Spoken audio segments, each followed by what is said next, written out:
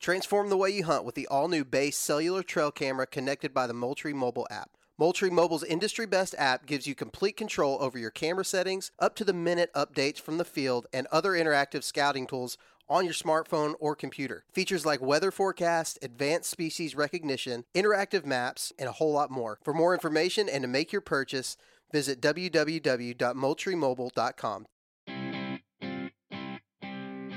The Houndsman XP podcast is fueled by Joy Dog Food. Joy Dog Food has a rich tradition of supporting the Houndsman of America. Founded in 1945, Joy is proud of its history and the relationship it has built with the American Houndsman. And in 76 years, there's never been a recall. Made with 100% American-made high-quality ingredients, Joy Dog Food has one of the highest calorie-dense formulas on the market. For 76 years, this made-in-America product has kept hunting dogs in the field day after day, season after season. And when we say made in America, Joy has a long track record of fighting for American freedoms by being on the front lines against the animal rights movement and their extremist tactics. Joy will fuel your hounds and fight for your freedoms, fueled by Joy.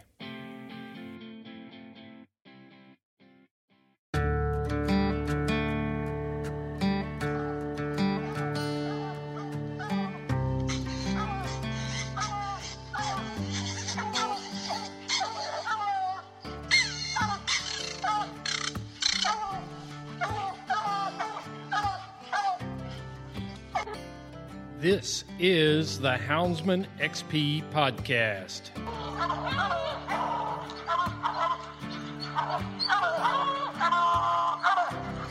Good dog, get that bear. Get that bear in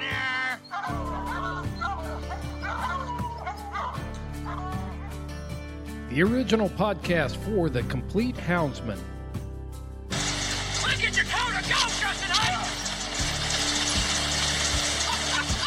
We're gonna get him. We're gonna get him. The podcast that represents our lifestyle of extreme performance. Get him there. Get him. Get him. Yeah, good boy. Good boy, Ranger. Uniting houndsmen across the globe, from east to west, north to south.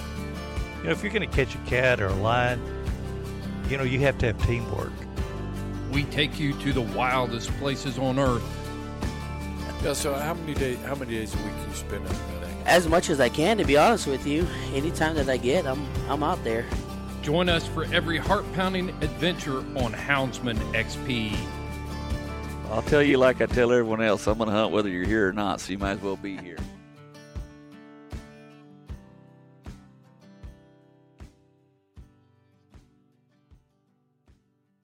Hey folks, I want to talk to you about an important piece of gear that you need. Check out Cajun hunting lights. I don't care if you're a coon hunter in the east, a big game hunter in the west, or a leopard hunter in South Africa. Having a light that is functional is important to running these hounds. I particularly like the Micro Gator hunting headlight when I'm bear hunting. It's small, it's lightweight, it's compact, and it's highly functional. Bright white lights, red lights, green lights, it's all in that one small package. But I just keep it on a cap early in the mornings, looking, inspecting tracks, things like that. I'm not getting a little handheld flashlight out there. It's on my head. When I'm looking at something, the light's shining on it. It's awesome. And then, of course, you get into their high-performance end with the Rougarou and their intermediate light. They're all highly functional. And the thing about Cajun lights is the customer service. It's a high-quality light, and LW is going to take care of you on the customer service. He just opened up a new store front in Tyner, North Carolina. You should stop in and check it out. It'd be a great place to hang out, swap a few stories, and pick up a new light from Cajun Lights. You can find them at CajunLights.com. All right, so a couple weeks ago, I was kind of browsing around on social media and looking at different stuff, and I got a crazy idea to look into draughts or draughts. And I just asked a question on a working drop page about who to contact about multi-purpose people are using drops for multi-purpose, and your name kept coming up, and I'm glad to have Chad Reynolds on the podcast. How you doing, Chad? I'm doing pretty good. I'm glad to be here. It's my first time. So yeah, this was kind of, I mean, I never even, your name kept popping up, and then when we made contact, I was like, holy cow, I need to talk to this guy, because I didn't realize all the things you were into. Kind of give us some background on who you are, where you're from, stuff like that, Chad. all right. Well, my name's Chad Reynolds.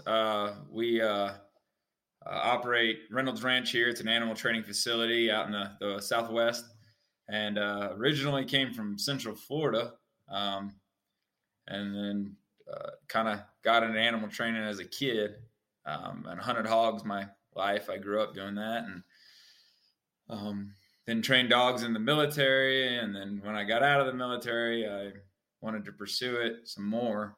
While I was in the military, I did competitive bite work, PSA and American Schützen and stuff like that, French ring a little bit. And, okay, I got to stop you right there, because we got last week we had Ariel on last week, and she is also a former military dog handler, and they were using that acronym PSA. So go ahead and tell us what that is before we get too far along. Okay. Yeah. PSA is a Protection Sport Association. There's a few different American bite sport associations. There's like Schützen, and that's a German system. And then there's French Ring, which is French Ring, of course. And they have Mondio, which is a little bit smaller. But then they have PSA, and it's kind of one of the bigger American, sport protection systems. And it's grown huge. Jerry Bradshaw, Joe Morrison, I forget the third gentleman, created it many, many years ago. And it's in Canada now and all around the world. I think they have a club in China, and it's really growing. So now it's not only Americans doing French and German bite sports in the States, but now we actually have other countries doing our bite sports now, which is unique. Yeah, that's what PSA is. It's known for suit work, where everybody's wearing the full bite suit, not just the sleeve on the arm. And we have a real powerful courage test where the decoy, that's the bad guy wearing the suit, and the dog will actually run at each other as fast as they can. And in some other bite sports, it's all lateral motion, so left and right, or at the last second they stop chasing, running forward, and back up. And as you can imagine, to a dog, any kind of lateral or retreating motion's all prey. So it's a little bit easier to overcome. Now they have other aspects of their sports that make it just as difficult, or whatever you're into. But something that makes PSA unique is the decoy is running right down the dog's throat, so you get these like Matrix style impacts where the dog and the decoy spin around each other. And PSA, I believe right now, is the only sport to actually require the hidden sleeve, so a sleeve that is not visible, not a full jute sleeve. It's really neat. Well, I'm gonna let you and Heath geek out on that stuff here in a couple weeks. Or in the near future, but have you listened to Heath's podcast much yet? I am green to the podcast. I've just been getting into them now, to be honest. So I may have and just don't know yet, because I'm kind of just flooded. I'm spoiled for choice right now. I'm late to the party, and kind of keep my nose down and mess with the dogs and everything. Well, you're busy, man. Oh, very.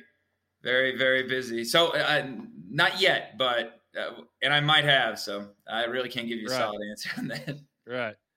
I hear you. Well, the reason I wanted to talk to you is not about the training side. Heath Hyatt runs a show on Wednesday for us called The Journey, and he takes some real deep dives into neuroscience and how dogs' noses work, and crossover transferable training skills from other working dog groups to incorporate into our hounds. And that's really what led me to you was because, I'm seeing these photos and different stuff on social media of you hunting, and then I find out you're a professional dog trainer and you do PSA work and all this high performance type stuff. So I wanted to talk to you about that very unique breed, though, that we're going to get to that in the draughts, because it is something that's unique, and we're trying to expose all of these different working breeds and find out what they're doing. So what are you doing these days besides, give us like 2 minutes or 3 minutes of what you do for a living, and then I want to take a deep dive into hunting. Oh, okay. We have a number of employees out here that works at our company, the Reynolds Ranch LLC, and we do all types of animal training. Just like about circus everything. Monkeys. We've done them. We've done them. We've done not a circus monkey, but another. What's funny is I want a coon hunting monkey. I've joked about getting a monkey to help me with my squirrel hawking back when I lived in the Southeast. We'd hunt squirrels with red-tailed hawks and tree dogs, feists and yag terriers, and they'd always hide in the nest when the bird wasn't looking. And I've always joked about getting a monkey and training him to go up there and slap the nest to get the squirrel to pop out so the hawk could catch it, but never done it. But we train all types of animals out here. We do sporting dogs, gun dogs, retrievers and stuff, of course, as well. But all types. We mess with birds, of course, falconry, but a little bit of everything, really. Depending on what contract we have, then we trained animals for some movies and the like. So just it sounds really generic when you say we're animal trainers. They're like, oh, okay, so you train gun dogs, which is very complicated and hard. But we do that maybe as well as our competitors, and then we do a bunch of other stuff as well. So birds, bears, reptiles, whatever. Yeah, you train reptiles?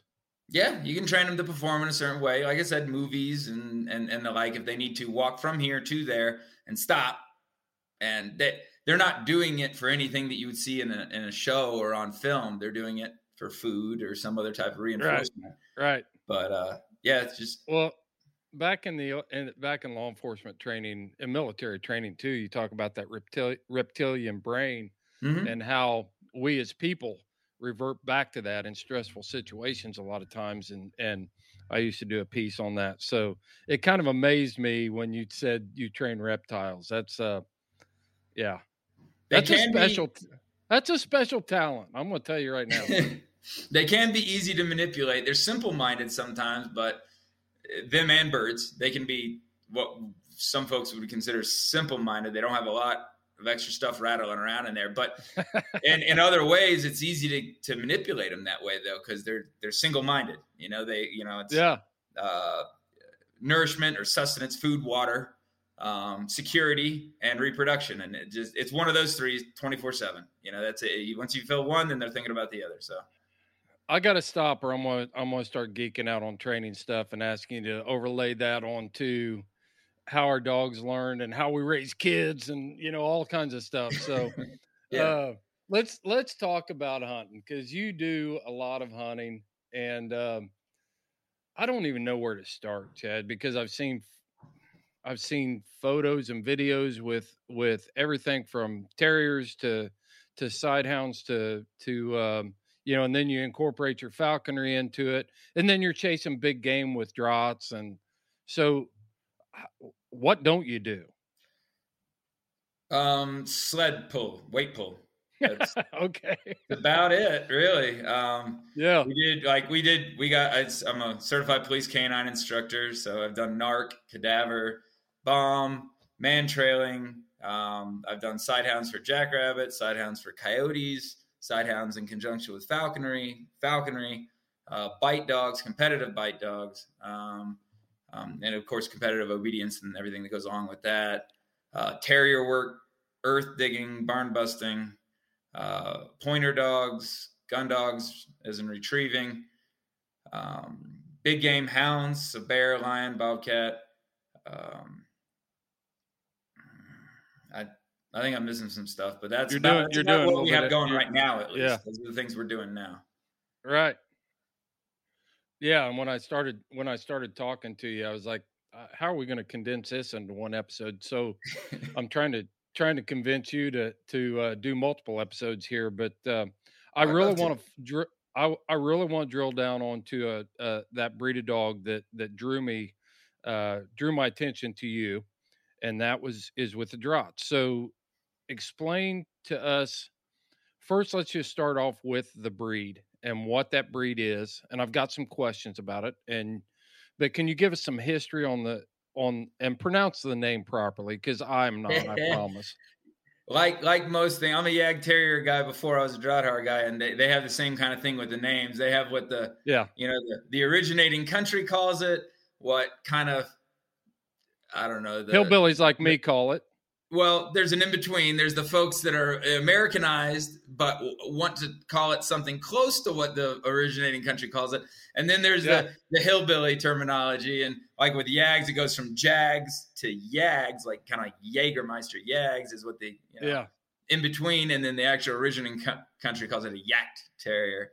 Well, with the Drahts, it's a Drahthaar. There's like an extra T in there that we drop as Americans, but there's a Drahthaar, and there's some accent that goes along with it, so I might not even be hitting that just perfect, but that is the closest.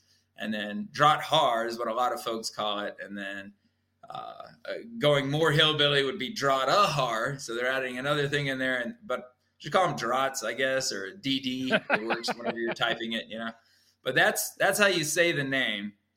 And hey, we're proud of hillbillies back here. So that's not a slide against. That's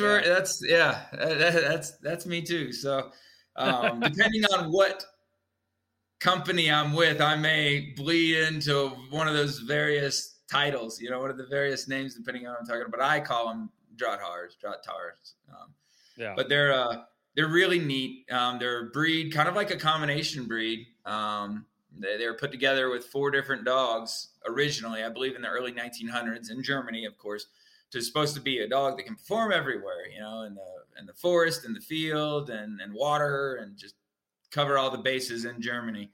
They put, the Pointing Griffon, the Pulley Pointer, a Deutsch Kurzhaar, which is short hair, so a German short hair, just their version. And then I'm going to mangle this, a Stickelhaar, and I don't think, I'm not entirely certain if that breed is it Stickle or is it Stickel? There you go. That's I could get my point across on that breed. I don't know if I can say it perfect, but I get my point across. But those 4 breeds originally made it up, in the to kind of be an all-encompassing, versatile type breed. Go through it again, because I might have missed. Was there a Senhound in there somewhere? That's what the Stickelhaar is. Stickel, hair is. It was like a long-haired hound. Like if you research it, that's what it's considered as a hound. And I don't believe it's still like a dominant breed anymore. It's kind of maybe watered away. Maybe it got absorbed up into the Drahts, But that was one of the originating breeds back in the early 1900s. And then the other 3 are various forms of, pointing breed, short and or long hair. And they actually go into that a lot if you really, drill down into it, because it is essentially it started as a cross, like all pure breeds, and now they're very proud of it being a pure breed and don't like to cross ever, But originally it was a cross, and if you drill down into the pedigrees or the Ahnentafel, the way they say it, they'll have mother lines, to like basically where this breed start mainly, this dog's mother line is the Kurzhaar, this one's the Griffon or Pulley Pointer, and kind of. So if you get any kind of throwback or something like that, or at least kind of where some of the more dominant traits come from, but that's originally where it came from, was those 4: the German Shorthair, which is Deutsch Kurzhaar, as they call it, and then the Pointing Griffon, the Pulley Pointer, and then the Stickelhaar, and then that's what they started with. At least the more dominant ones. There might be some others that were dabbled in there a little bit, but those are the main ones that I know of. And So now we we'll got talk what we about- got here. But it's a breed based around the testing system, which is got Okay. its Well, pros and hang on to cons. that thought. Hang on to that thought. And I want to talk about that mother line topic that you brought up. Mhm. So within the Drahthaar breed, then you can go back and look at the mother line and find out if it was heavier in bird hunting or if it was heavier on scent work or what, and then narrow your search down within the breed. Is that what you were saying? You can. I like nose. That's the most important to me. I can force fetch an iguana if I want to, so I could definitely force fetch any kind of dog that has any kind of drive. So the nose, that's a thing that you can develop it, but you can't train it. If it's not there, you're not going to work with it. So the fetching, even though these draughts they're really natural fetchers. I mean, it's incredible how much they like to specifically deliver. You can almost see them smile when they put something in your hand. But the most important thing to me is searching and nose, and everybody has their own opinions on what, but I think, in my opinion, the Kurtzar, the short hair, a specific blend of that has contributed a lot of nose, a lot of hunt, big running, very, very busy. And so that's what's most important to me.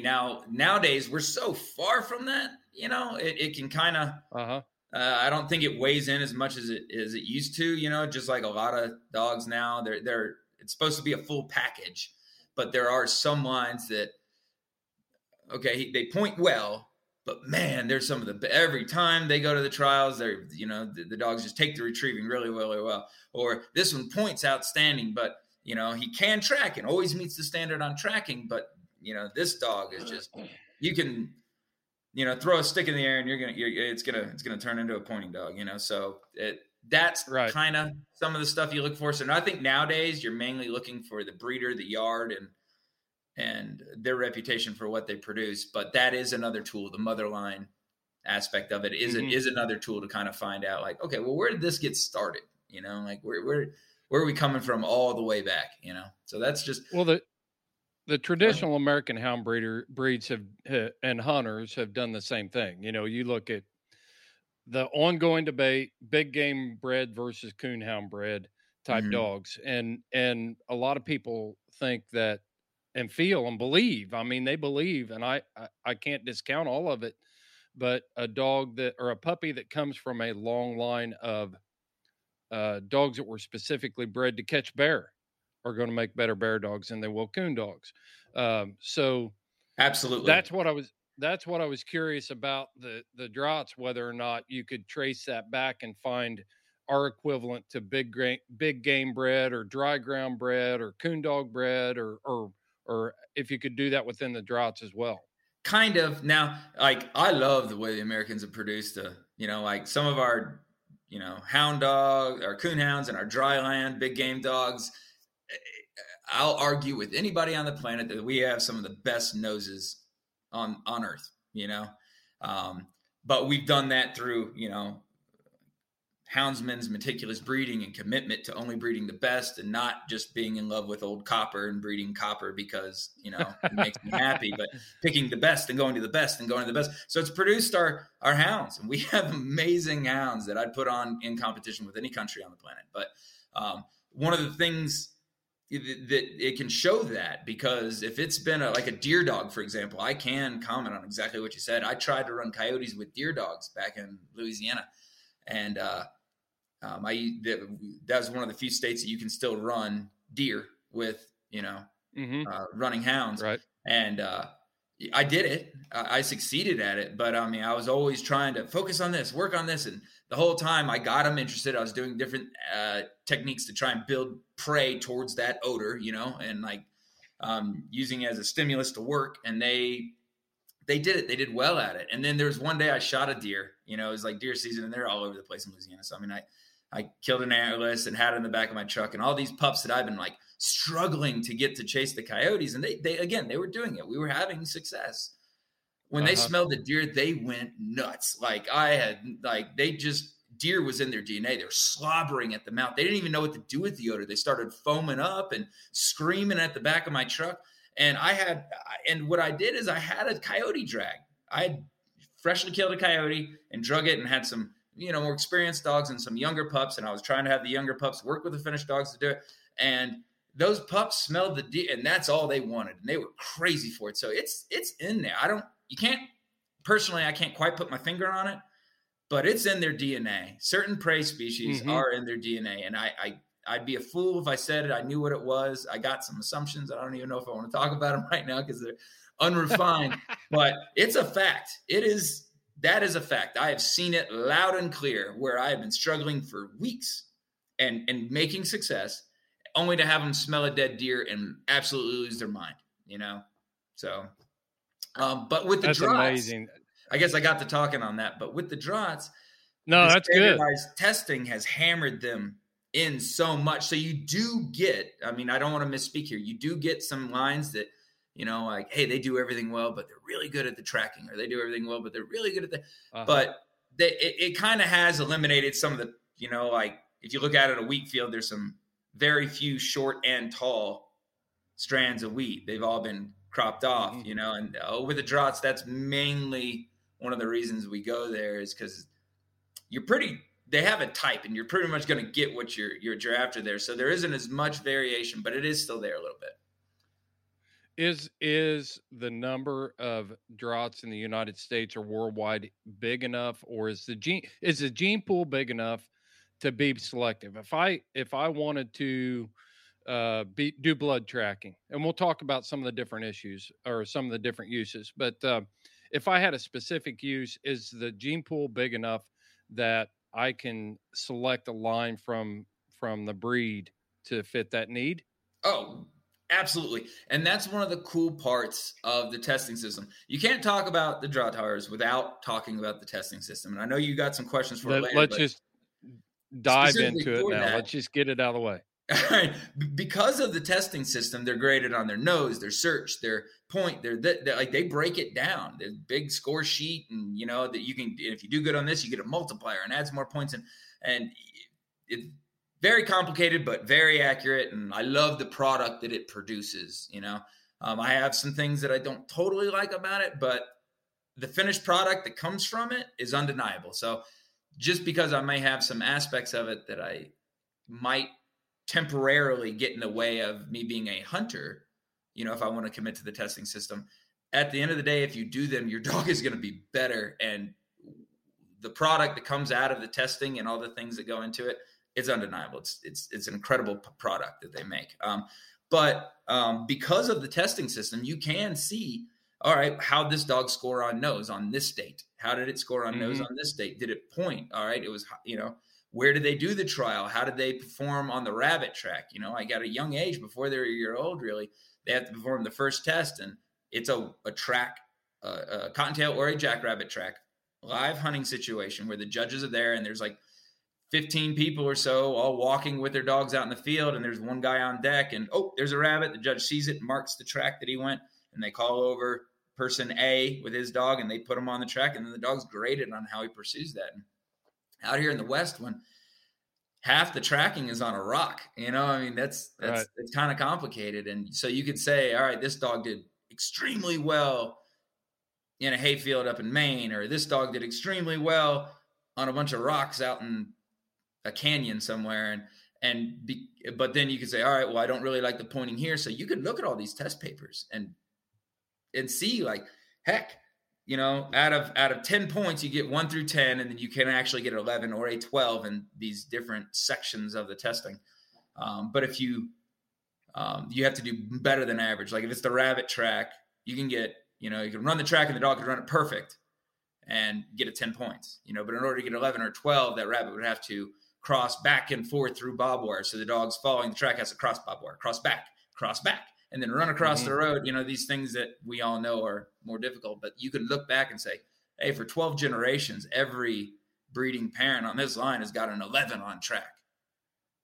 Let's peel it back. Let's boil it down a little bit more. Let's talk about the individual categories that a draught has to be certified in. Also, we'll talk about what the scoring system is, and ultimately, I want to get to why in the world you picked a Draught to start. It's a funny big story. game. Let's stay on the scoring system right now. And first off, I want to ask you this question: for registration of a Draught, do they have to pass certain tests? 100%. And that's something. Gosh, where to start on that? I have a Draught now that came out of certified, approved breeding Draughters. But by the time I got him, he was too old to complete the testing. They don't just have to pass it. They have to pass it by a certain date, on age, basically. Mm-hmm. And when I got my dog Haggis, he was too old to compete or not compete or even test. But he's considered an unpapered Draughtr. He is the breeding. He's got the tattoo in his ear, the microchip, the whole bit. He came from approved Draughtr parents, but he really isn't. There might be some date on there, but to me, he really isn't a Draughtr until he passes the tests. He just came from Draughtrs. Okay. So now I've had 2 pups that I've raised, and I've had some other ones come through. I've only been fooling with them for like 4 or 5 years or so now, but they have the testing system. Like for the first test is called the VJP, and that's what they have to have, their first test, the puppy test, and that's considered a natural abilities test. The main testing parts are the track, and that's here in the States we use hare or a jackrabbit, and I think that you can use cottontail as well, like on the East Coast. And then they're graded on that track, and that's a big one. And then the use of nose. Now they use that. They check that when the dog's just searching out in an empty field. That's one of the places they'll take you to a field where there is nothing, or that nothing's planted, or they've done no preparation and hope that there's nothing there. And they want to see how the dog works the field, covers the field, and then is he just running blindly, or do you see him like run past a bush and like stop for a second and check, no, and then, give it a sniff and move on. And they want to see how they're using the nose while they work the field. And then the third is a search. And we kind of talked about that a minute ago. Do they cover ground? Are they sitting at your feet? And then pointing. They want to see how they point, a natural point. They don't have to hold point in the beginning for a very long time, but they actually have to hit the point and hold it for a bit. And then cooperation. That one's kind of complicated. I'm still learning about that one. I like my dogs to go, I want mine to get way out and disappear. There's a certain threshold there where the dog can get way out, like at 700-800 yards, or, where they're so far away, it's not as easy to identify whether or not they're cooperating with you. If you make a course correction change and they're 700 yards out, they might go below a hill and not be able to see you, and you've made a course correction. Now, when he comes back up and looks and sees, he may work back in that direction, and that's cooperation, but it can get a little difficult. But the way the cooperation, the search, and the use of nose, they all tie together. But the judges got a question about cooperation. Yeah. I've already got a ton of questions, but I want to ask you about cooperation real quick. So with cooperation, are you finding that people within the breed who are striving for that high mark in cooperation are putting more control on the dog, unreasonable control, unnatural controls in order to fit a standard, or are they doing it, or is it truly beneficial for the hunting style of this dog? It all depends how you're going to use them. And we're going to talk about that a little bit. That's probably going to pop up here in a lot of different ways. It all depends on what you like. They can do anything. And I look forward to telling you all the things that I commonly do with Haggis a little later, but it really depends on what you like to do, the way you like to hunt. I hunt a lot of Red Rock Chucker out by me. And so we're on really steep inclines, and I want him to stay busy. And I like a dog that ranges. If I'm ever out, let's just say trying to get jackrabbits up for my falcon, I want him out there. And then as soon as he gets it up, he starts screaming and draws my attention and the bird's attention and my sight hounds that help press it further. And that's important. I want him out there finding him. And when you find it, start talking, start barking really loud, and here comes the cavalry. And then on the Red Rock Hills, I'd like him to be out far too, but It's really hard. It's like more aggressive than the surface of Mars. You know, everything's like a basketball-sized boulder that slides out from under you. So, like, if you have your dog out 500 yards there, I mean, you're really doing something. He's either running blind, you know, or he's really, really working hard, because you can't just run the top of the hill. You got to, you know, you got to get up and down and then explore the odors that they come in contact with, you know. But then if somebody's hunting grouse in the woods, they might want them closer, and may be super important to them, you know. And it all depends on what you want. And then you do see that in some of these tests. Like, I like a rangy dog. I like a dog to get out there. So I may take more points on search, for example. And it's not always this way. I am not a judge, you know. But in my experience with the dogs I've done, they have performed better with their search. They've gotten higher points in search. And then I might lose a point or something with cooperation if I make a course correction and he doesn't adjust immediately, you know. Right.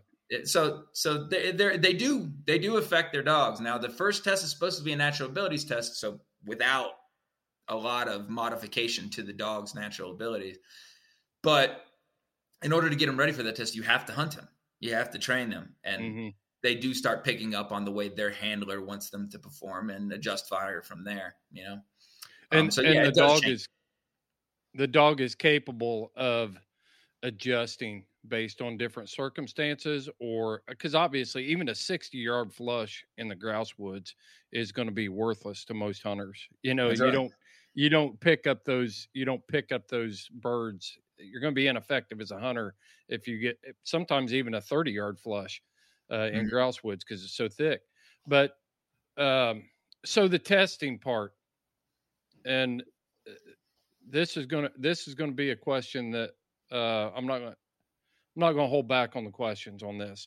So do we find that people are training to a standard in the Draghar breed because they want titles, or are we finding that people are breeding hunting dog first that they can put titles on?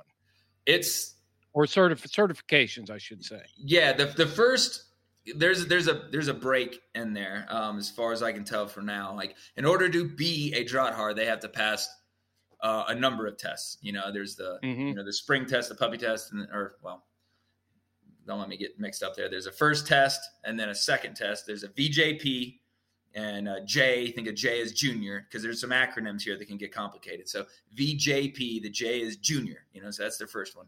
And then there's the HCP, which is a little more advanced. You know, that's the following season, in the fall, actually. So the puppy test will be in the spring, and the HCP will be in the fall. And then they have like confirmation and a few other tests that they have to go through to be a Draught, you know, and then at that point they can become breed worthy. I'm trying to get ready for like what I would call the Draghar Super Bowl, is the Armbruster. And that's like where you don't have 9-year-old dogs or 8-year-old perfection dogs training against, you know, first-year dogs or something. It's where they do the HZP across the nation, and everybody's competing with a similar age dog that has about the same amount of experience. And in order to do that, I had to do, you know, x-rays, and they're like an OFA, just a little more complicated. And they count their teeth and look at the pigment of their eyes and their skin. And they do a lot, you know, and it's not just that one's pretty, you know, or, you know, kind of like how some of the show breeders but it's a functioning confirmation, you know.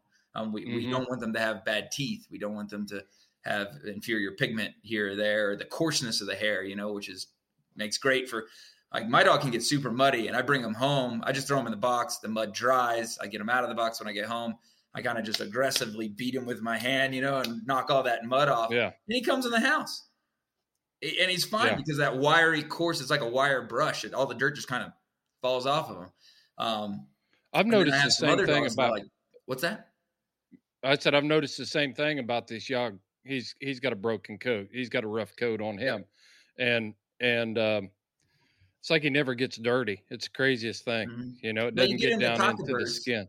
Yeah. You get into the cockaburs too, just like every other breed, you know, so I'm not saying it's bulletproof, but the dirt comes off. Yeah. But really even easy. Even the burrs, you know, I get a burr on, in a Labrador or a golden retriever with all that downy hair, it just seems to mat around it. And with these terriers, man, a quick comb, you can pick a lot of them out just effortlessly with your hand, or a quick comb and boom, it's gone. Yeah. So whatever is it hair similar to that? Yep, that's right. And it's really coarse, you know, is what I like, you know.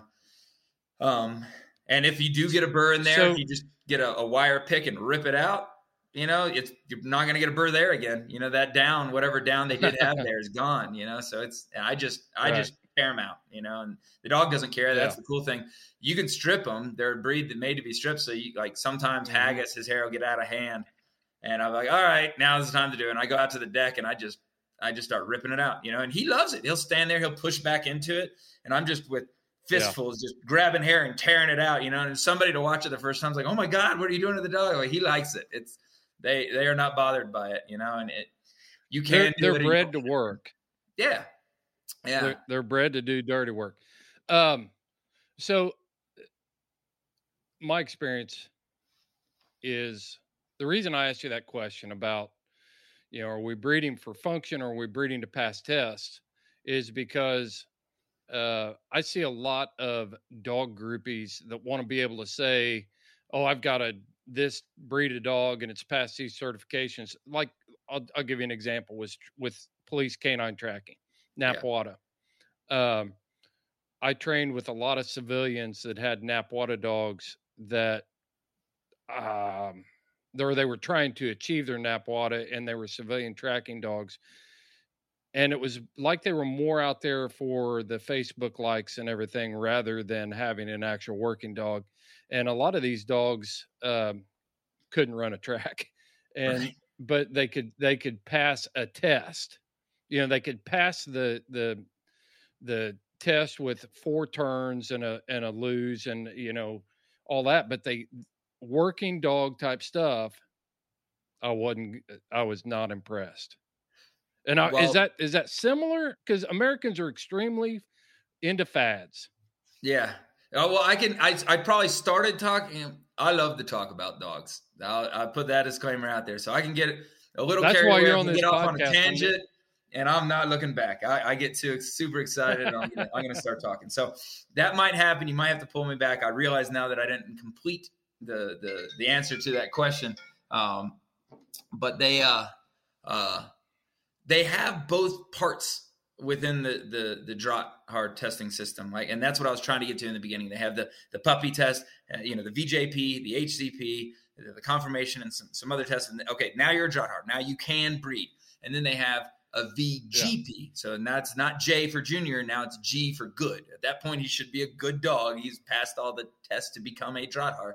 And then at that point, man, they go into everything, you know, like they're graded in like one scenario where it's like a large set number of acres, and they have like however many judges out there, and in a prescribed amount of time, that dog has to be seen by all the judges, has to cover that much ground. So you get like a lighter dog that can run, you know, and is really fast and active. And then they like, and I'm not saying they do this to offset it, but that's what I think is unique about it, is because then they'll do something called like the fox in a box, where it's the test where they'll make this like earth-looking box, essentially. I mean, you can basically take a 3-foot cube and cut the top off and throw it out there, and that would more or less be what it's like. But the dog has to be sent from a distance, has to run all the way down there, jump up and over into this like 3-foot cube. In there, he'll find like a 7 to 10 pound fox. Now, if the fox doesn't weigh that much, they add lead shot or whatever, but there's a standardized weight that they have to perform. And then they pick this 7 to 10 pound fox up, and they jump back out of the box and retrieve it all to the handler. And you can imagine a dog with a 10-pound weight in their mouth jumping 3 feet down. They're going to slam down on the ground. It's going to jar their mouth.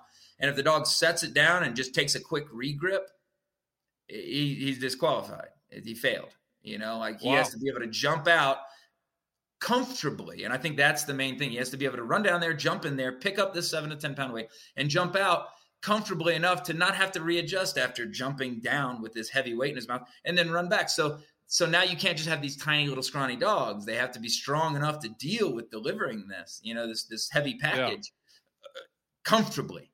He can't set it down, pick it up, run 100 yards, set it down, pick it up. No, he has to trot it all the way back. And Haggis can retrieve 30 to 40 pound coyotes. It's hilarious.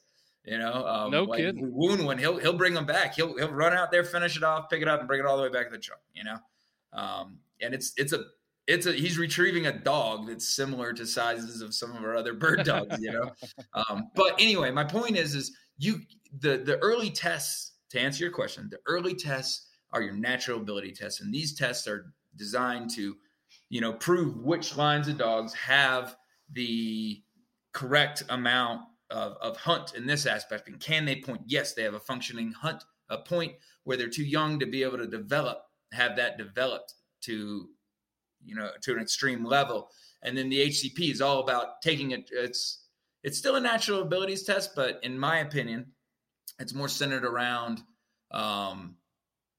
retrieving wounded game. So it'll be a point and then a shot and then a retrieve back to the handler. And then like a 900-foot track with let's say a rabbit where they have like these 45-degree turns and then pick it up and then retrieve it back to the handler. If the dog sets it down halfway, he fails. If he takes it to the judge that's out there at the target, he fails. You know, like there's all these things, and those kind of prove natural ability.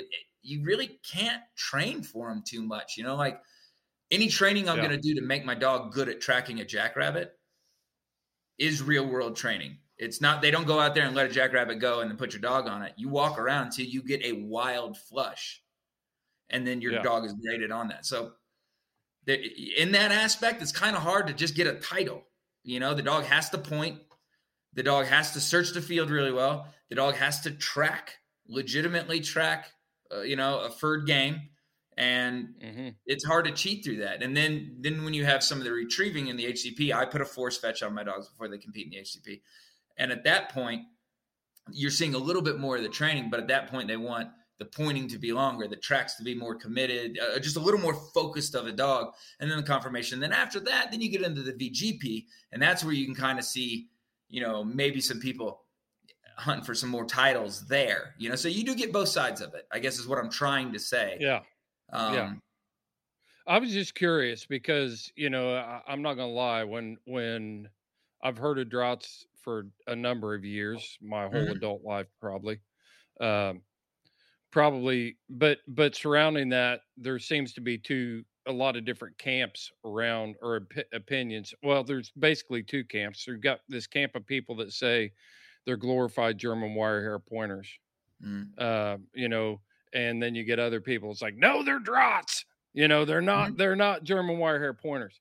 So I'm glad you answered it like that and covered that.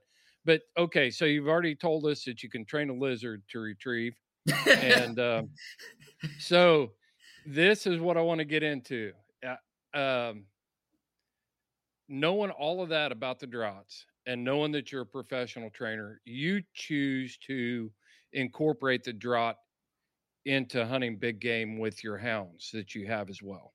Yep. Is that why, or why what is it about the draught that makes you were like, I'm going to throw this thing out with some hound dog breeds and see if it'll tree lions and catch bears? Yeah.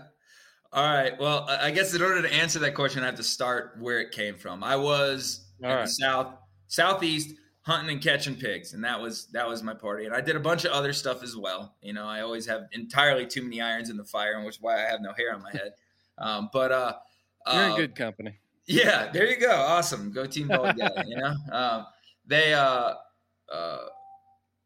I was having a blast with it. I was digging in the dirt with the yags, and I was catching pigs with them, and I was fleshing rabbits for my falcons and hawks and stuff, and I was just having a great time. And then I wanted to move out west to improve just some of my falconry, the styles of falconry and hunting that I wanted to do. I think there's amazing hunting back on the East Coast. It's just, what do you like? And what I wanted to do was out here. So I came out here, and specifically where I live, there isn't as much earth game, so I had this other versatile breed, the Yag Terriers, and they can do a lot of things, they're very versatile dogs. I absolutely love them, but I didn't have as much earthwork as I had back on the East Coast, and I had no pigs, and I had developed, I took the lines of some of the people that came before me and added my little flavor to it. And I had some Yag Terriers that were a little bit bigger than the standard that were great at catching pigs. I mean, they move a track really fast, and then they were going to try and catch it if they got there, and I had a lot of luck with them. But then when I got out here, I don't have anything to dig anymore, and they're trying to catch bear and lion. and doing it. I mean, I'm not saying like they're tough enough to catch a lion. I'm not. Any dog that grabs a hold of a lion and wants to stay there is going to wish he hadn't, like an adult Tom or something. They're not going to come away from that. Right. And Missy, one of my foundation dogs there, did that on a number of occasions, and she got her. I'm just happy she was with us. She's still with us after the first time it happened. And then just as soon as I got her healed up, a young Tom treed low, and she jumped up there and grabbed a hold of him too, and just right back to the vets, And so I was having all these trouble with the breeds I was looking for, and working with these lines that I climbed to the top, and I bred exactly what I wanted. And now it's not working because I'm in a new area. So then I had a buddy that had haggis, had a Draghar that was young. And it was just a little bit too much dog for him. I mean, he's an amazing trainer, but it was more than he needed. The dog was running huge, big, and he wanted something a little closer, not quite as rangy. So he's like, "Hey, you want it? I paid a lot of money for it, but you could have it for $600." I was like, "I've been wanting to try one of these things," kind of like what you were talking about. Like, I've heard a lot about them. I hear I've heard people refer to them as like a 70-pound Yag Terrier. And I'm like, shut up! It is not. You don't get to just take that, And so I got him for $600, and we kind of butted heads a little bit in the beginning, and then we started doing everything. And I was having trouble finding stuff he couldn't do. One of my problems with my Yag Terriers is, how hounds can be at a bear tree or a lion tree. They're just going crazy. You got some tearing roots up. You got others jumping. You got some that have learned they don't like to be bumped, and they get back a little bit. You get all that. And then when you have a 15-pound Yag Terrier, I know what 10 you're feet say. up, and then fall backwards like they do, and then fall on their black, and it's a little black thing. They're wondering, like, what? Yeah. Even if you're there, things can go bad in a half second, with a bunch of 70-pound tree hounds that are seeing red at the bottom of a tree, and they think something just fell out of it, And one of the things that I found this week, this is the first Yag I've ever had, and wasn't sure how I was going to incorporate this. So we were coon hunting one night, and the Yag was with me. And when I got there, he didn't understand the game was up in the top of the tree. He thought the game was to wrestle and, chew on dogs at the bottom of the tree. Right. Cause you got tree dogs that are treed, and all of a sudden that trips the trigger, and he was like, whoa, what's going on here? And so he's making his rounds at the tree. He wasn't being aggressive. He was just like grabbing and grabbing and grabbing. What do I do with all this energy? I need to. Exactly. What do I do with it? So now now I figured out, okay, we're going to lead him into the tree, tie him back, let him see what's going on, and introduce him that way. It's a huge mistake I made, and I'm lucky that it didn't turn into a dog fight at the base of the tree, really. Mm-hmm. And he's only 7 months old.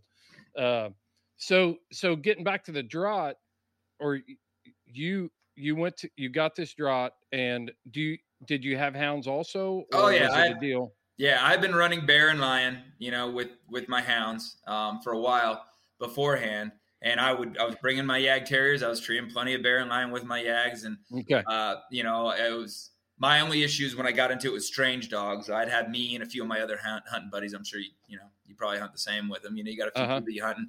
All right, Billy Bob the dog and old Fred over there, they had a little bit of issues with the Yag in the beginning, but now they know he's part of the team. They're buddies. They'll honor his bark. And, then you as long as you're not hunting with a whole pack of new guys with their dogs, I've never seen a little one. I was having a blast with it. Don't get me wrong. They're great dogs. I treat plenty of bear and lion with Yag Terriers, and some with only Yag Terriers, But I had already had tree hounds, when I got the first draught, and then I started taking them. And he took right to it. He kind of trees like a jackhammer. It's not pretty. It kind of sounds like I'm banging a pot and a pan together, but just pop, pop, pop, pop, pop, pop, pop, pop. You could just set a metronome to it. He's going to keep barking like that till he falls over. And I took him to the first tree, kind of like what you're saying. I just let him in on leash and then tied him back and let him kind of see it. And he fell right into it. And I just did that like 2 times. And then I started turning him loose with the hounds, and then all of a sudden I was like, hold on, he's putting his nose down on that was my starting dog. I just used my starting dog to start that track. And then I turned loose of the group, after my 2 track starters got it going. And then, okay, I'm going to turn the rest of the pack, the 2 puppies, the older dog, this other dog that's really good at shutting them down. Once it gets going, I turn them all loose and I run him to it, and they all run in. And, some of the better nosed dogs are hitting right where the track started that old track on dirt, on sand. And then he ran over and started barking at it. I was like, whoa, am I really seeing what I just already saw? And I was still, I thought he was just going to be a novelty item out there. But no, he was putting his nose down. He was, nose down barking on tracks, and treeing like a jackhammer and always being there at the tree. And then I still don't use him so much as my track starter, just because I got American dryland hounds, that's the thing. But I have started him. I have been out doing something else, saw a fresh track and thrown him down on, and he's treated. It's happening. He's done that in front of numerous people. These aren't just hearsay stories. I have people that have come out and seen it. Well, you came highly recommended as a guest, so yeah, I'll verify. I think a lot of people, would like to pretend that, oh yeah, mine just does it. They've never done it. No, it's work just like hounds. You gotta teach them, but they can do it. And so I just started taking him just because he was my buddy. I was doing all kinds of stuff with him, and that's why we'll get to that later. That's why I love the drops.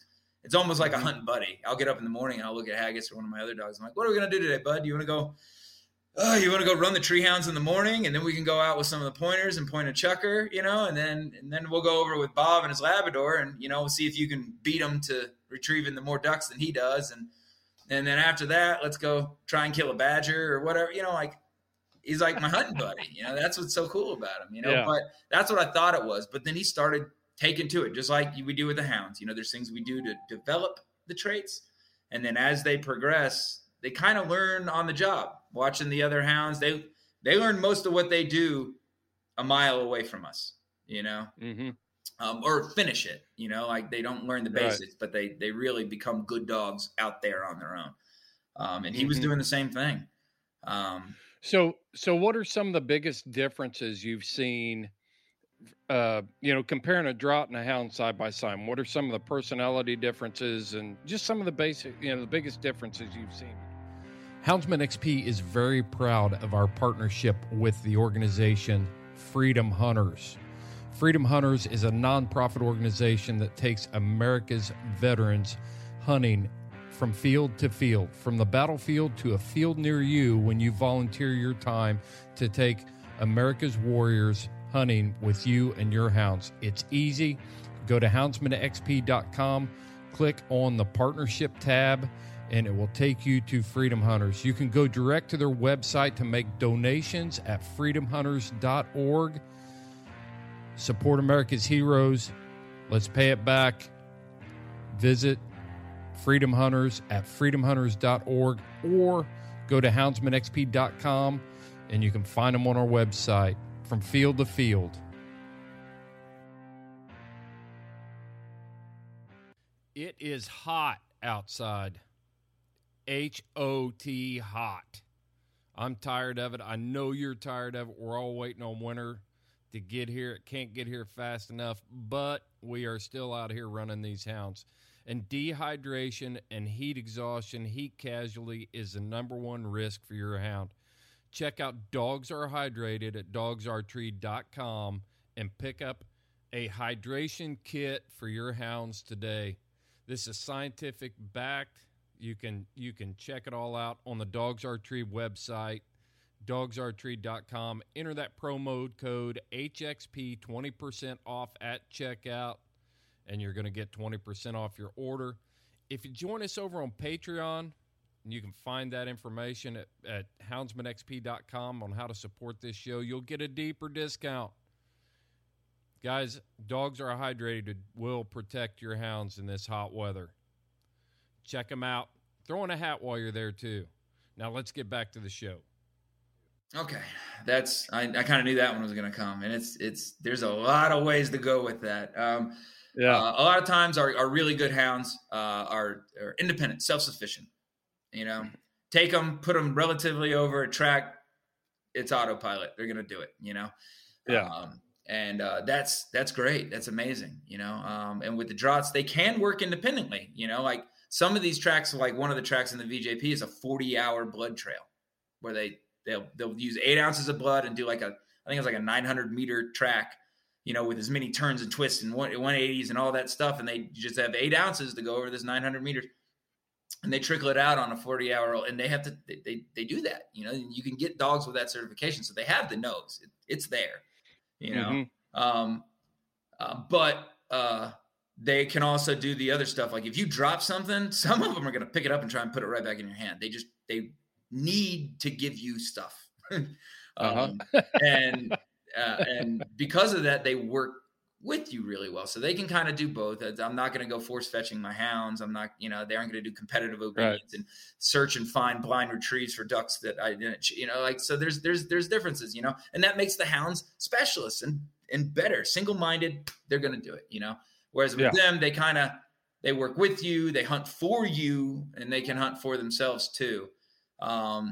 There's some hound dogs that I've seen catch 250-pound pigs, just like a bulldog, like I've seen some hounds that are every bit as hard as a pit bull, there's really tough ones out there. And then I've seen some that back up, that bay a bear from like 100 feet back, and I've seen some that bay from so, I mean, you get a variety, so, but on the whole, I would say that draughts are harder. They're grittier, like as in the aspect of, I'm going to grab this and I'm going to kill it, Whereas, I was going to ask, that was my next question.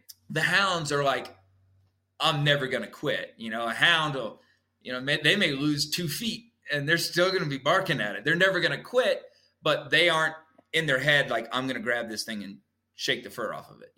I'm going to bay the life out of this animal. I guess is like, it's so goals are a little bit different, but I would say on a whole, the draughts are a little bit harder. They want, they're wanting to put their mouth on it, not just bark at it, and that is good and bad, Exactly. So I'm not trying to say they're better because of this. No, they're different because of this, and if that's the way you like to hunt, or that's what you need in your pack, it can kind of help out. So that's about the hardness there, or grit, depending on your vocabulary. I will say that the draughts can do the older, like I said, they got the 40-hour blood trail, that's a graded timed event, so they have the nose. But a lot of times they're trying to run it as fast as they can and get up there and catch it, and I would say our American dryland hounds, or any kind of hounds, are they're really good at sitting there and grinding out on that track, just stock. They lose it. All right, I'm going to loop back around. All right, I found it again. All right, it took another 2 feet. I lost it, and now I'm backing around. And the draughts can do that, but the nod definitely goes to the hound. Whereas the draught can try it out, because they like to work with their handler a little bit. If they're like, if you're doing a 40-hour blood trail, sometimes they're on like a 30 or 40-foot lead, but you're still there. Right. Whereas with a lion track, or a bear track, they're 5 miles away. And then they go through this, let's say a drainage where it's all boulders, for like a quarter mile, it's just boulders. And he just is having hell getting through that drainage and keeps losing it. I would say the draught is more inclined to say, I've lost it. I'm going to go find dad, see if I can get some direction, whereas the hound's like, I don't care where dad is, as long as I eat next week sometime, I'm going to stay on this track, so you get that. I still use my hounds as my sure enough track starters. If I get an old track, like older than a 24-hour lion track and some sand is pretty difficult, and I'm going to put my hounds on that and let them get it sorted out, get that signature, that they're looking for, not just a lion, this lion. I'm tracking this lion. I know what he smells. I know what he ate kind of thing. And then I'll turn him loose to it. And he can still do it, but I see that I think they get a little clumsier when they're remote from the handler. If they're like a mile or two from the handler and they're just running into some really hardships, they're more inclined to come back than the hounds are. But at the same time, once it starts to heat up, I don't know about you, but I have my track starters and I have my track finishers, and I have some that can do all of it, and all of them are expected to do it, but they really shine at working that left foot, right foot, 36-hour old lion track on rock and sand. And then I have my other guys that once this thing gets up, he may put 900 yards between him and everything else out there, just burning it down. Yeah. And the draughts I find they can pick their nose up because they also wind for the pointing, and they can pick their nose up and really start pushing the track a little bit. And I'm not saying he leaves all my hounds behind him, because that's not the case. I have one hound named Bobby, and he's a bolt of lightning once that bear gets up, or the lion gets up, and he'll bonsai jump off the cliff faces and scale down him like a monkey. But I would put him as an outlier. He is a top performer, when the tracks get going, and Haggis is right there with him, so the Draughts can push the track a little bit faster because they aren't as track dedicated, but Haggis wouldn't have gotten there if it wasn't for the colder nosed dogs. So I could say that they could work a hot track a little bit faster because out the box, they're a little bit a hotter nose type dog, so, so is one better? Is one, they're different there. I will say that, both of them take the tracking early on. This last Draught I got, the Haggis came from one breeder, Four Sisters Kennel over on the East Coast, and amazing dog. I absolutely love him. And then some of the other dogs I got all came from John Davis at Red Rock Draughthars. I got into it once I got this. Well, I guess that answers the first question. Once I got Haggis, I was like, oh my gosh, this is amazing. Let me find somebody to tell me more about these things. And I got a hold of a guy named John Simon on the East Coast, and he filled me in and told me what I was looking at and messing with and what to expect. And then he got me in touch with the breeder over here on the West Coast, or on the western side of the states, and with Red Rock, John Davis there, and he's kind of mentored me in the Draughts and getting through the testing systems and stuff. And he's got some fine dogs, but I've gotten two from him. One of them was doing great and tragically got hit by a car. And then I got another one. I replaced it from another dog from him. And he's doing fantastic as well. But they and this last one has got an incredible nose. I would put up until 6 months, I'd put his nose on par, and he worked it like a hound. And then after that, the hounds really start, like the track recognition, the boom hits it, starts screaming and moves it, Whereas, so what you're telling me is you brought a dog from the East to the dry ground of the Southwest, and the dog is working out well. That's Haggis. He's fantastic. He rigs from the side by side with the other hounds. If I were to, I'm setting you up here a little bit, Chad. That's fine. That's fine. And I can, but there's a. I'm at 2. You're shooting at 1, and I know where you're going, but there's a 0.5 in there as well. So like, I'll say mine, and you say yours, and I'll say mine again. But the dog is doing great. But he'll, like, if we have the track's going, and then I showed up, over here, and we were working it before, and now I have Haggis. So I dump Haggis. He's not just running to the barking dogs. He'll run in that direction, but when he runs over the track, he'll stop, put his nose down, he'll start voicing. Boom. And then he'll follow behind him. Yeah. But what you're getting at is a dog that came from the East, can perform out West, and yes, he can. He did never work big game over there. All he was doing was retrieving ducks and flushing stuff. But again, I believe that comes from the standardized testing. They aren't hounds. They aren't single purpose hounds. Like if you put a Draught, and there's a lot of people that only hunt ducks with their Draughts. Now they had to pass the test to get all these other stuff. They had to prove that they can track. They had to prove that they can do this and that. And whereas Haggis had to, all of his parents had to prove that they could track to a standard. I get that. But this is. I've had this theory, and I've been trying to prove this theory. Okay. And I want to ask you. Yeah, they passed the test, but what is it that makes them be able to come from a different region, come to your region, and then transfer their abilities over? Is it environment? Is it breeding? Is it drive? What is the key to Haggis catching stuff? What is it? Is it because it's not because they passed a test? No, it's because what? The desire, the drive. 100%. The want to.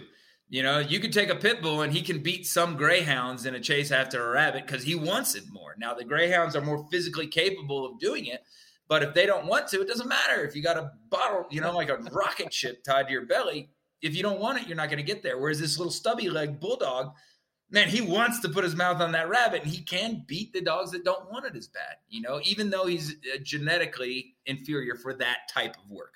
Right. So I would say the drive, the mental type, so to speak, is where that comes from. And he doesn't have that because he passed the test. He has that because the only dogs that got bred passed the test. The only dogs that ever got bred had that drive. So the test didn't make the drive. The test just proved that the dog had the drive, at least to this minimum standard. So again, think of the field of wheat again. You don't have any tall ones. You don't have any short ones. They all have this minimum standard, Right. And it just kind of like that's with cattle breeding, for example. People need to focus on getting rid of all the bad ones rather than keeping everything and buying the really good cows, so to speak. Right. With the Draughts, you may lose this perfect pointing dog because he can't retrieve that well. Okay, we're going to take that hit. But everything else, and after, however many 12, 15, however many generations of all the dogs having this minimum standard, that baseline for all these aspects just slowly climbs. So yes, I am not saying you could take a dog past the test with him and now he's a great dog. No, but if you have 50 generations of dogs that all pass that test, it's going to start to show itself. Now the test doesn't put the drive in there. The test just crops out the dogs that didn't have the drive, and none of them sneak through and muddy the bloodline, And here's my theory. Here's the theory that I've been trying to prove, and I'll set this up a little bit. As houndsmen, as people, I think it's just human nature.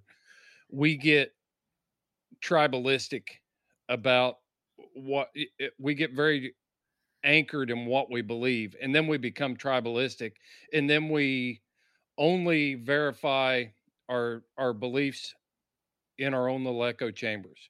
So whether it's a competition coon hunter in the east, a dry ground lion hunter in the west, a side hound, whatever it is, we get these, we get anchored in what our beliefs are, and then we fail to move out of that. That's called a paradigm paralysis, when you're unable to move out of your own beliefs, even when you're shown that it works in another way. So my theory has always been that drive is the key to catching game. And it doesn't matter whether they're doing it in the East, they're doing it in Canada, they're doing it in South Africa or the Southwest. And I think what I have noticed, we even do that with the ability to scent. And we classify, we simplify, and we say, well, that's a cold-nosed dog, or that's a hot-nosed dog. And there's more to it than that. And I think we just use the term cold nose and hot nose because it's an easy way to describe what kind of dog we've got. But dogs' olfactory senses aren't that much different. If we took and did a scientific study between a boxer and a bloodhound, the olfactory senses differences are going to be so small that we would never be able to see it with our eye. You know what I mean? So we have to evaluate. Like my boxer has got more drive to catch coons than some hounds I've had. And that's why she goes, and that's why she does. My pit bull will track coons and squirrels and different things. Mm-hmm. They're not going to be my top catchers, but they've got the drive to do it. Mm-hmm. And I think if you took a hound or a Draught or a Yag or whatever breed of dog you want, and you take it and you raise it you expose it to the environment, and they've got the drive to catch, they will figure out how to use that nose to do what they need to do. I agree. And I think I agree with that. The drive that's the tallest pole in the tent, so to speak. You got you got a big tent and there's all these poles. I like that. Up. The 1, 2, that's the big one right in the center, yes. Everything else comes behind that, but just like you were saying a little while ago, in my opinion, traits, it's almost like this line of dogs just likes, like with my coyote and deer. I was taking deer dogs that had only run deer dogs, and now I'm trying to run them on coyote, and they did it. Again, they did it. They didn't fail at it, but you saw it. It was clear as day. You could take a person that really doesn't even know hunting dogs and be like, man, they really like that smell. That's different. They kind of like that one, but they really like that. They're acting crazy, you know? So I could think that lines of dogs that have been bred and worked in certain regions have secondary traits that might assist them at hunting in this region or that region. You know? I agree. So is it as simple as a cold nose and hot nose? No. I like one of my best track starters. Let's just say, hey, Chad, I got this hunt going on out here. I want you to come out here, bring your dogs out. You know, we got people that are going to pay for everything, going to fly you out here on a private jet. We'll load all your dogs into the thing. I would probably take my best track starter, and I doubt I'd bring him.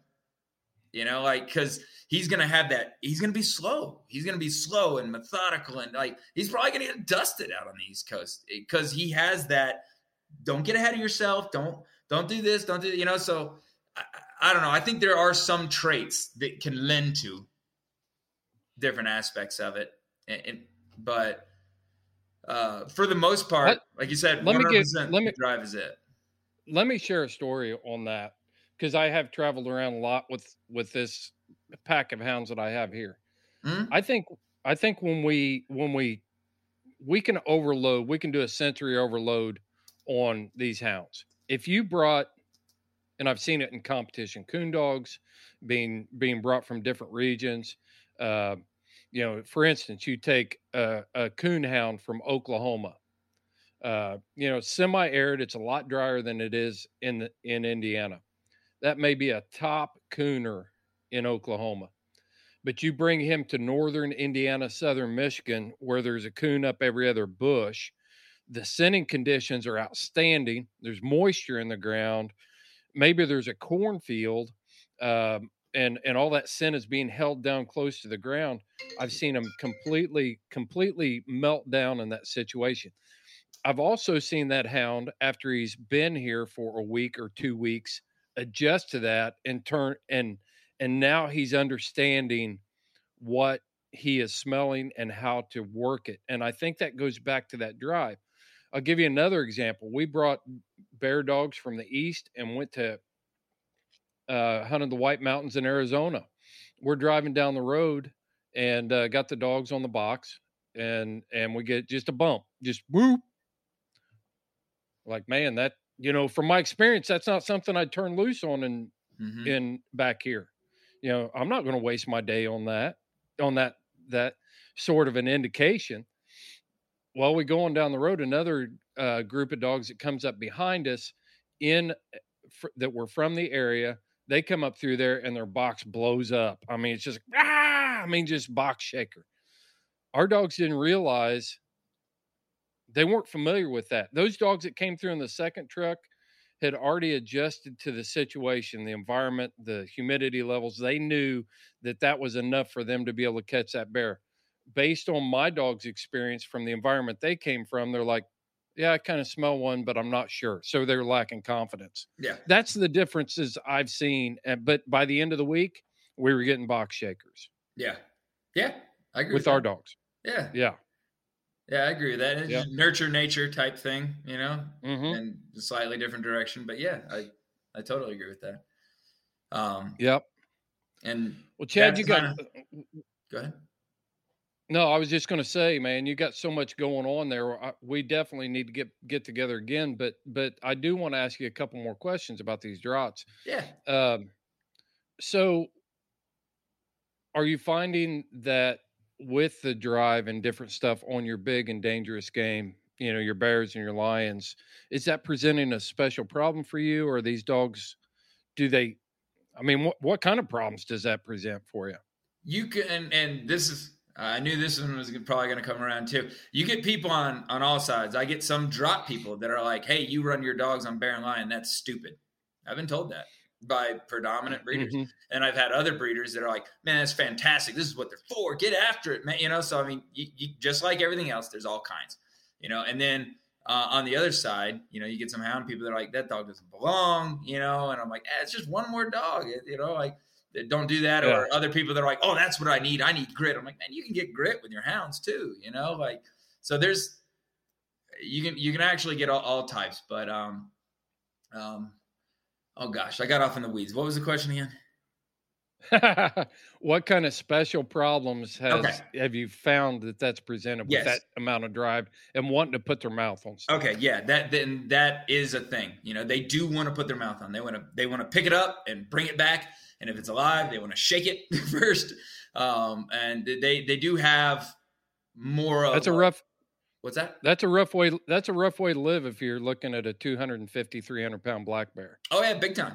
And there's some that won't, grab a hold under any circumstances, and there's some bear that are just whooshing. You just get one step closer. Right. You're gonna meet your maker today. Mm-hmm. So what I find, because I've heard, and I guess I don't need to get into disclaimers anymore because there's a bunch of parties on this. But what I've found is, I believe that people that are afraid of running their draughts on it or think that there's going to be a problem, they aren't houndsmen. They aren't familiar with treating bear and lion and everything. And like our hounds, by the time they're treating their first bear or lion, they've learned that they can't whoop everything in the woods already. Right. And there's various ways to go about that we don't really need to get into, but like they know that, they're going to win, but they can't just grab a hold and shake everything. They can't do that. You got to back up and bark at it, and their genetics tell them. You even have some tough dogs that will put their mouth on game and they still don't even bite it. They bark at it with their mouth on it, that kind of lends the hounds as well, whereas the draught's like, I want to grab this, shake it, or bring it back to dad or something like that. And I think the biggest trouble is people are like, okay, I'm going to go out with my buddy Fred, who's got a bunch of hounds. I'm going to throw my draught down with him.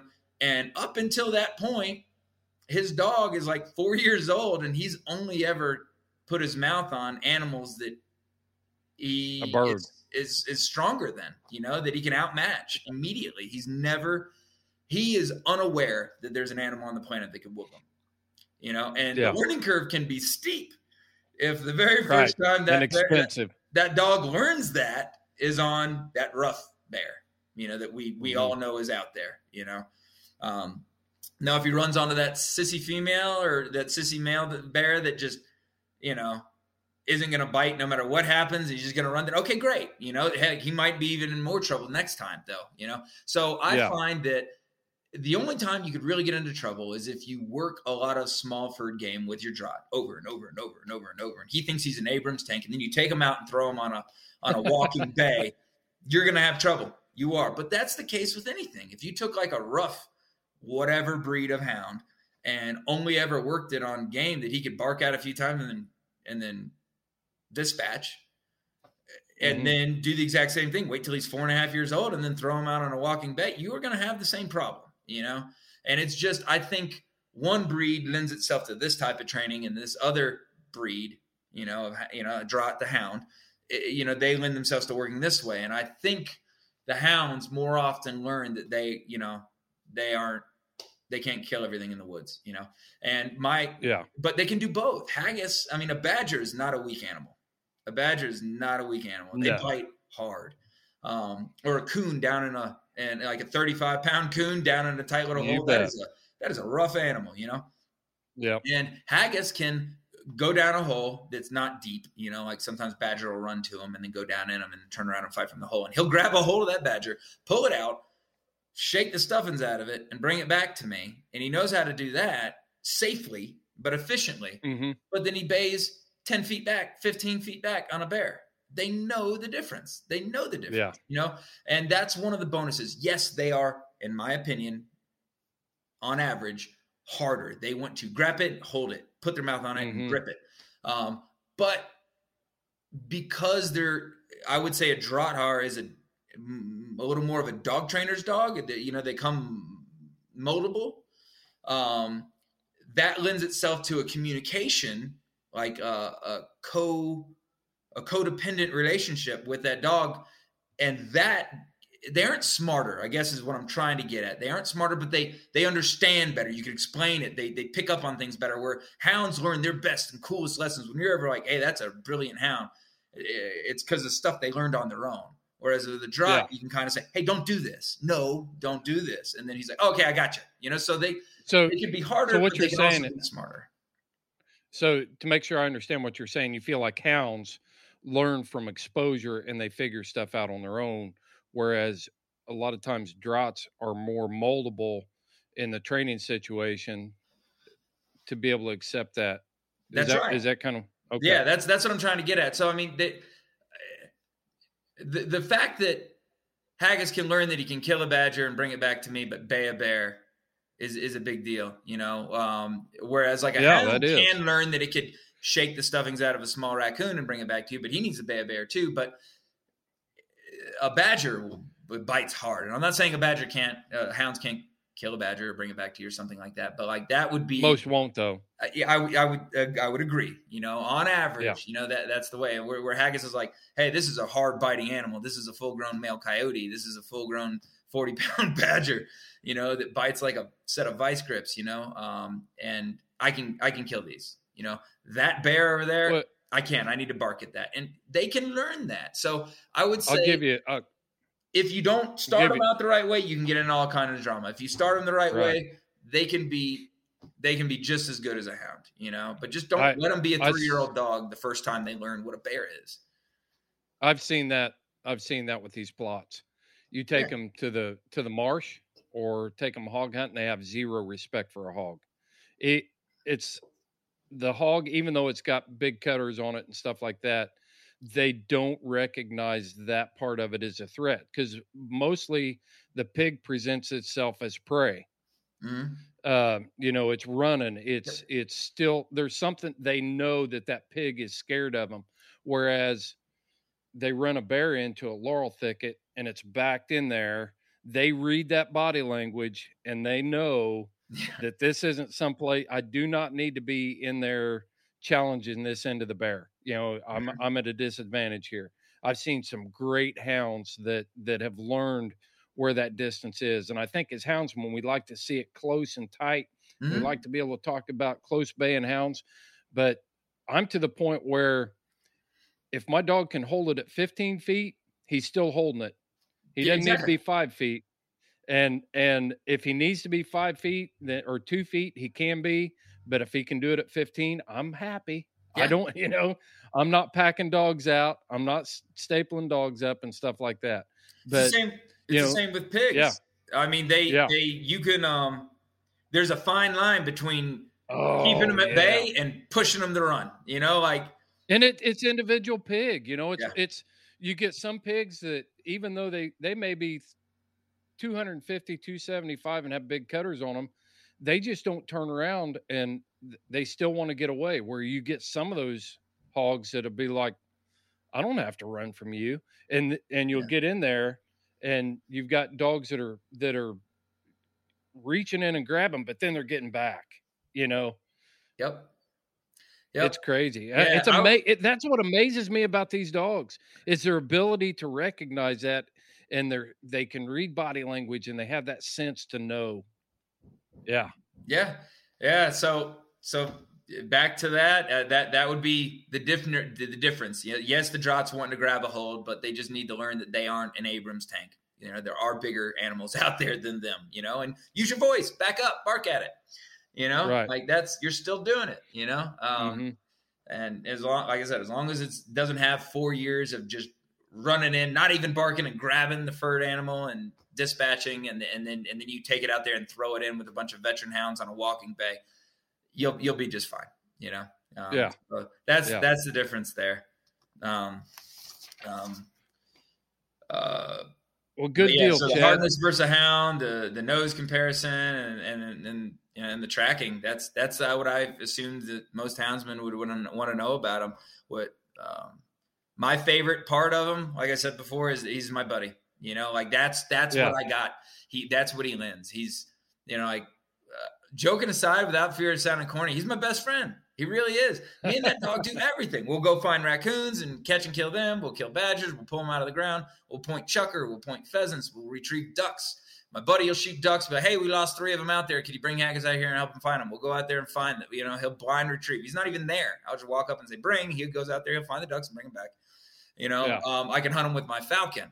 You know, so he knows don't kill this bird, but you know, we kill chuckers, but we don't touch the falcon. You know, we chase the rabbit. Amazing. We chase the rabbit so that the falcon can hit the rabbit. So if you can get the rabbit, kill it. But if the bird gets there first, don't touch it. Go find another one. He plays with my daughter. He'll tree bear. He'll tree lion. I have livestock here. He helps me sort hogs. He'll grip hogs so that I can tie them and shuffle them around.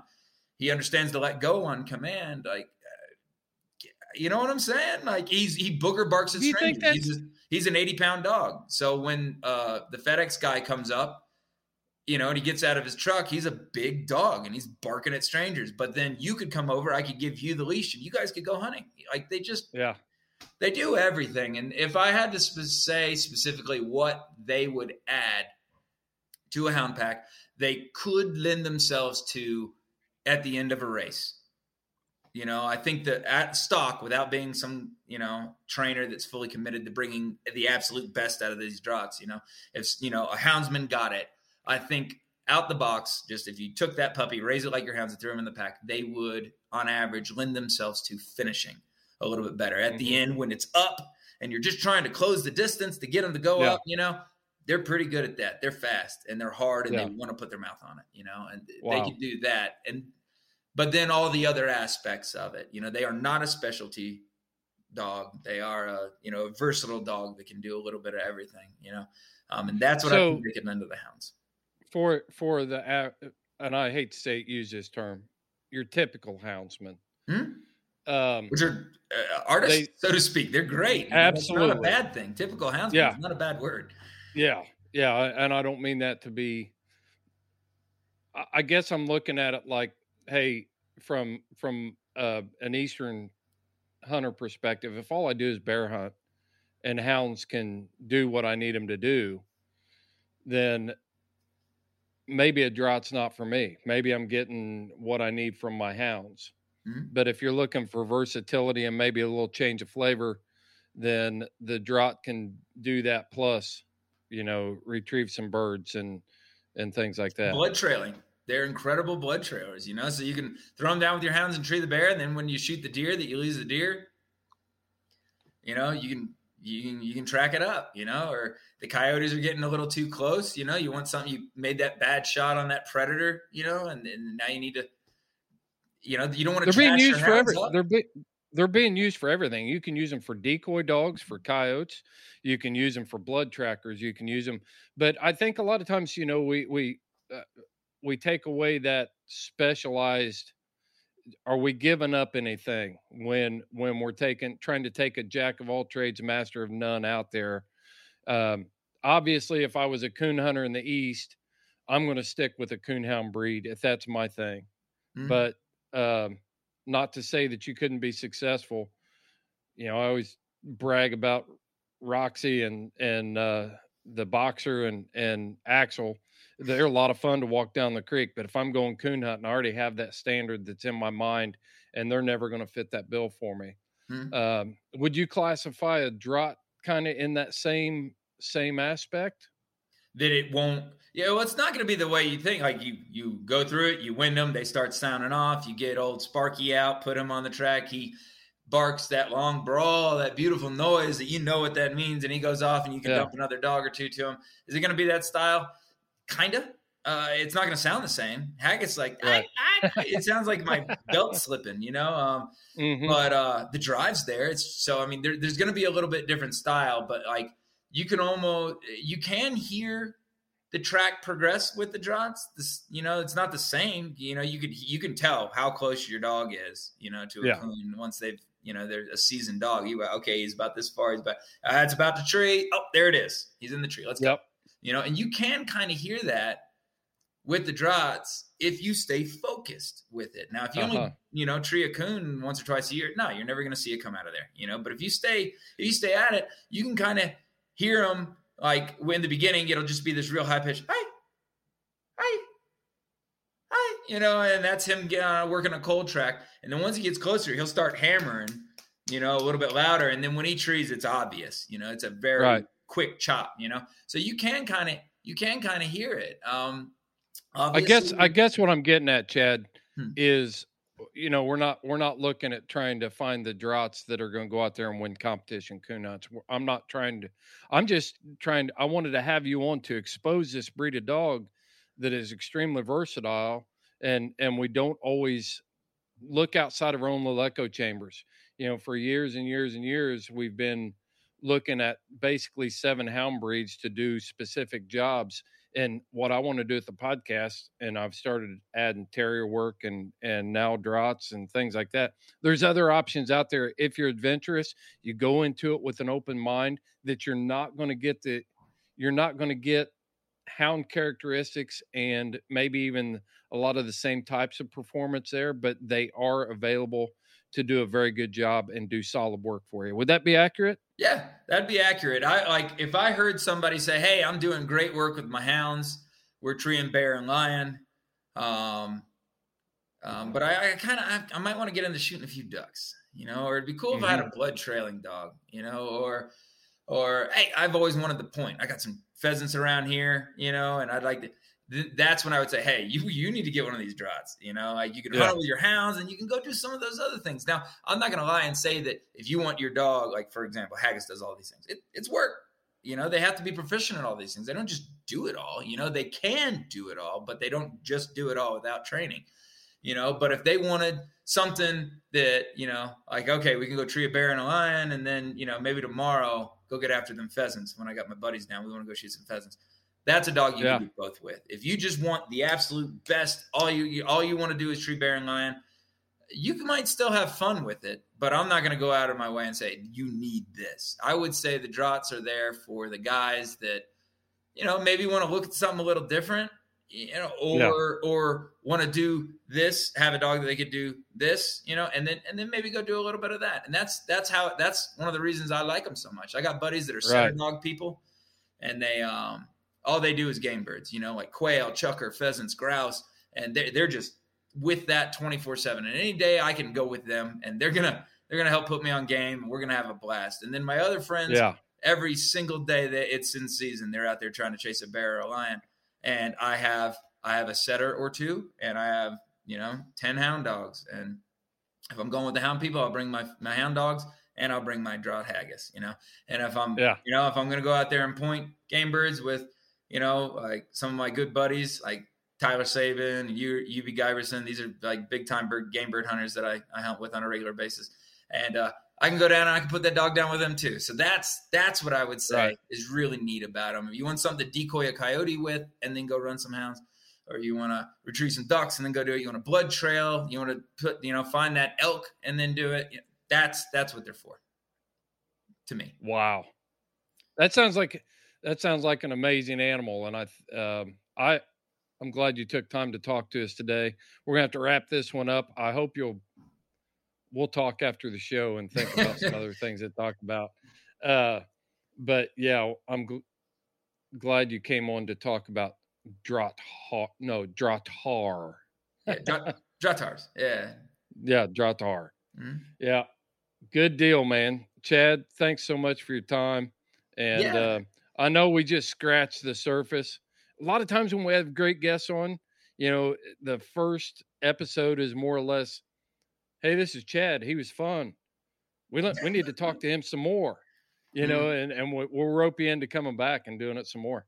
Yeah, without a doubt. I would say I've been on Facebook for a little while. I'm just getting into the Instagram. One of my ranch hands have been beating me over the head with a hammer, trying to get me to do the Instagram thing for a little while to get some exposure, because we do the animal training for a living. So it's not like you can open a phone book and look for some of these things. You can Google animal trainers, but more than some other fields, you got to see what you do to be worth it, So give me a little bit of time. I'm getting the Instagram thing going. I got albums and Facebook that are deep with all the stuff that we were kind of talking about with the falconry, the dogs, the hounds, the terrier games, the whatever you can dream of, so it's all there.